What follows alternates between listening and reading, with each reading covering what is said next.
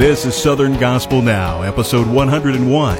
I'm Greg Goodman, bringing you these weekly reports about what's happening in Southern Gospel music.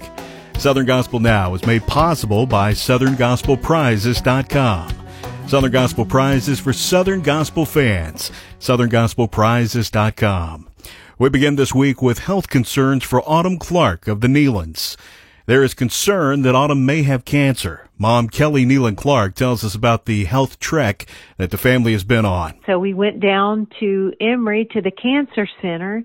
That was unbelievable. You don't think you're going to face cancer in your life or your children's life, and it was very eye-opening. Boy, they were so good. They told us everything, what was going to go on, and of course they tested it. And now this is number 3, and they tested it and said that they thought it was atypical, which means that it's not cancer. They wanted to send it to somebody else. They sent it to someone else, and they thought it was atypical. So then they sent it to a 5th person. They just weren't really sure.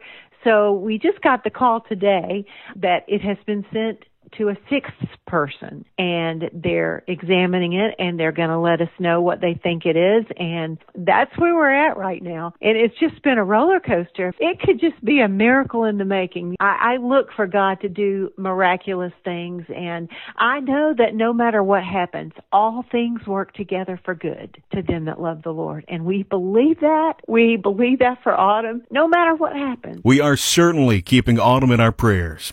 The Old Pass have been promising us a new name for the group for some time now.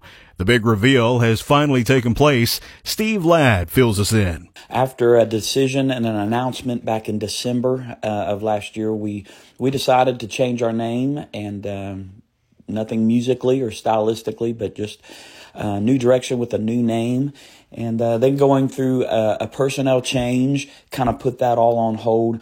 And so we are now pleased to announce to the world that our new name going forward is going to be Anthem Edition. So henceforth, the Old Pass are now known as Anthem Edition. How about a little Southern Gospel trivia? How many times in their career did the Cathedrals win the Singing News Fan Award for Favorite Group? The answer later in our broadcast. Sonia Browder of the Browders tells us the story behind the Browders' current hit, Because He Said So. I remember the day that Joseph Habedank and Matthew, my husband, wrote Because He Said So in our living room here in Kingsport, Tennessee. Joseph's wife is from our home area, and the Browders have been friends with her family for many years, and I think Joseph and Lindsay had come in for Christmas, and somehow Matt and Joseph decided it'd be a good time to write. So they sat there one afternoon and came up with this great tune, great message. I remember as they were writing, they were thinking about different artists that would sound good recording this particular song.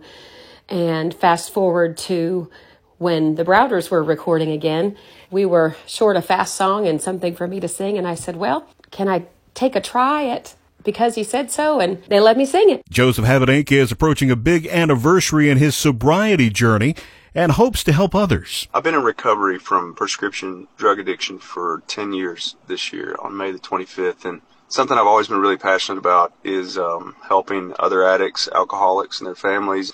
Something I thought about doing, God kind of laid on my heart, was doing recovery talks and kind of talking about the things that have helped me through my recovery, and especially at the beginning, because the beginning's often the toughest part. So in the days to come, I'm going to be sharing a little bit more about my recovery journey, how I got started, how I kind of came to the end of myself, how I got help, and the things that I did and that God allowed me to do to stay clean and sober. So I hope you'll tune in. Lindsay and I have been working on a name. We think we've decided on Recovery Talk. We're going to call it that for now. Be looking for Recovery Talk from Joseph Habedank on Facebook. The sound made some unlikely friends a couple of years back and have stayed in contact with his family from Brazil.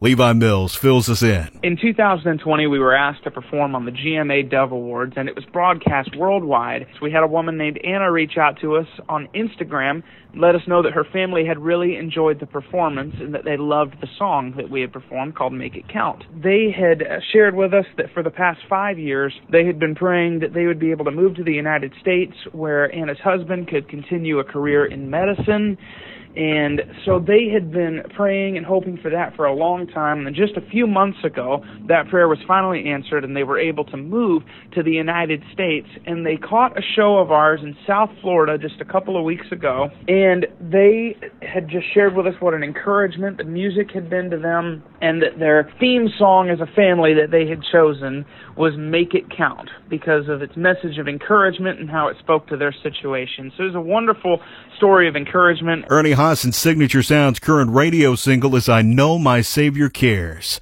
Ernie gives us the backstory on the song. The song, I Know My Savior Cares, was birthed out of one of those days when I was just fretting, worrying, and eventually the light goes on in your mind and you're like, you know what?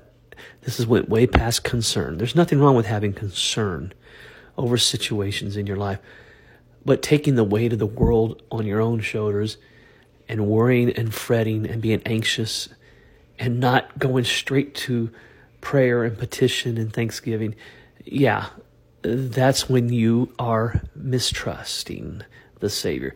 You're not trusting. You have a misplaced trust. And so that's where it all came from. Southern gospel groups definitely develop their own particular sound and style. Gus Gacious talks about the sound and feel of tribute quartet's music. The most important thing about picking songs is to get ones that touch us. And if it touches us, it touches other people. Second to that is, can we do it? It may be the greatest song in the world, but it may not be good for us. It may not be something that fits into our sound. And so we look for things that, first off, move us. And if it moves us, 95% of the time, we're going to do it. But then we look for stuff that we can, develop our sound on and make it ours. Make it something that has that tribute sound and feel to it. A little extra time off can do us all good. Kim Hopper talks about the Hoppers being very strategic and their plans for time away from the road. We have been trying since COVID to sing like 3 weekends, which consists of about 4 days a week, 3 to 4 days a week, and then take a week off because Miss Connie and Mr. Claude are a little bit older, and we should say they're more experienced. They kind of have enjoyed having a little more time at home, and we found out during COVID that we really liked our beds at home, that they sleep real well, and we're not in them a whole lot, so we decided that we would try to take more time off when we got back on the road full time, and that's what we've been trying to do. Returning to our trivia question, how many Singing News Fan Awards did the Cathedrals earn during their career for favorite group? The correct answer is 8. Southern Gospel Trivia is powered by Murray's Expanded Encyclopedia of Southern Gospel Music. Taking a look at the Power 50 weekly chart, Tribute Quartet reigned supreme for a second week with Halfway Up the Mountain.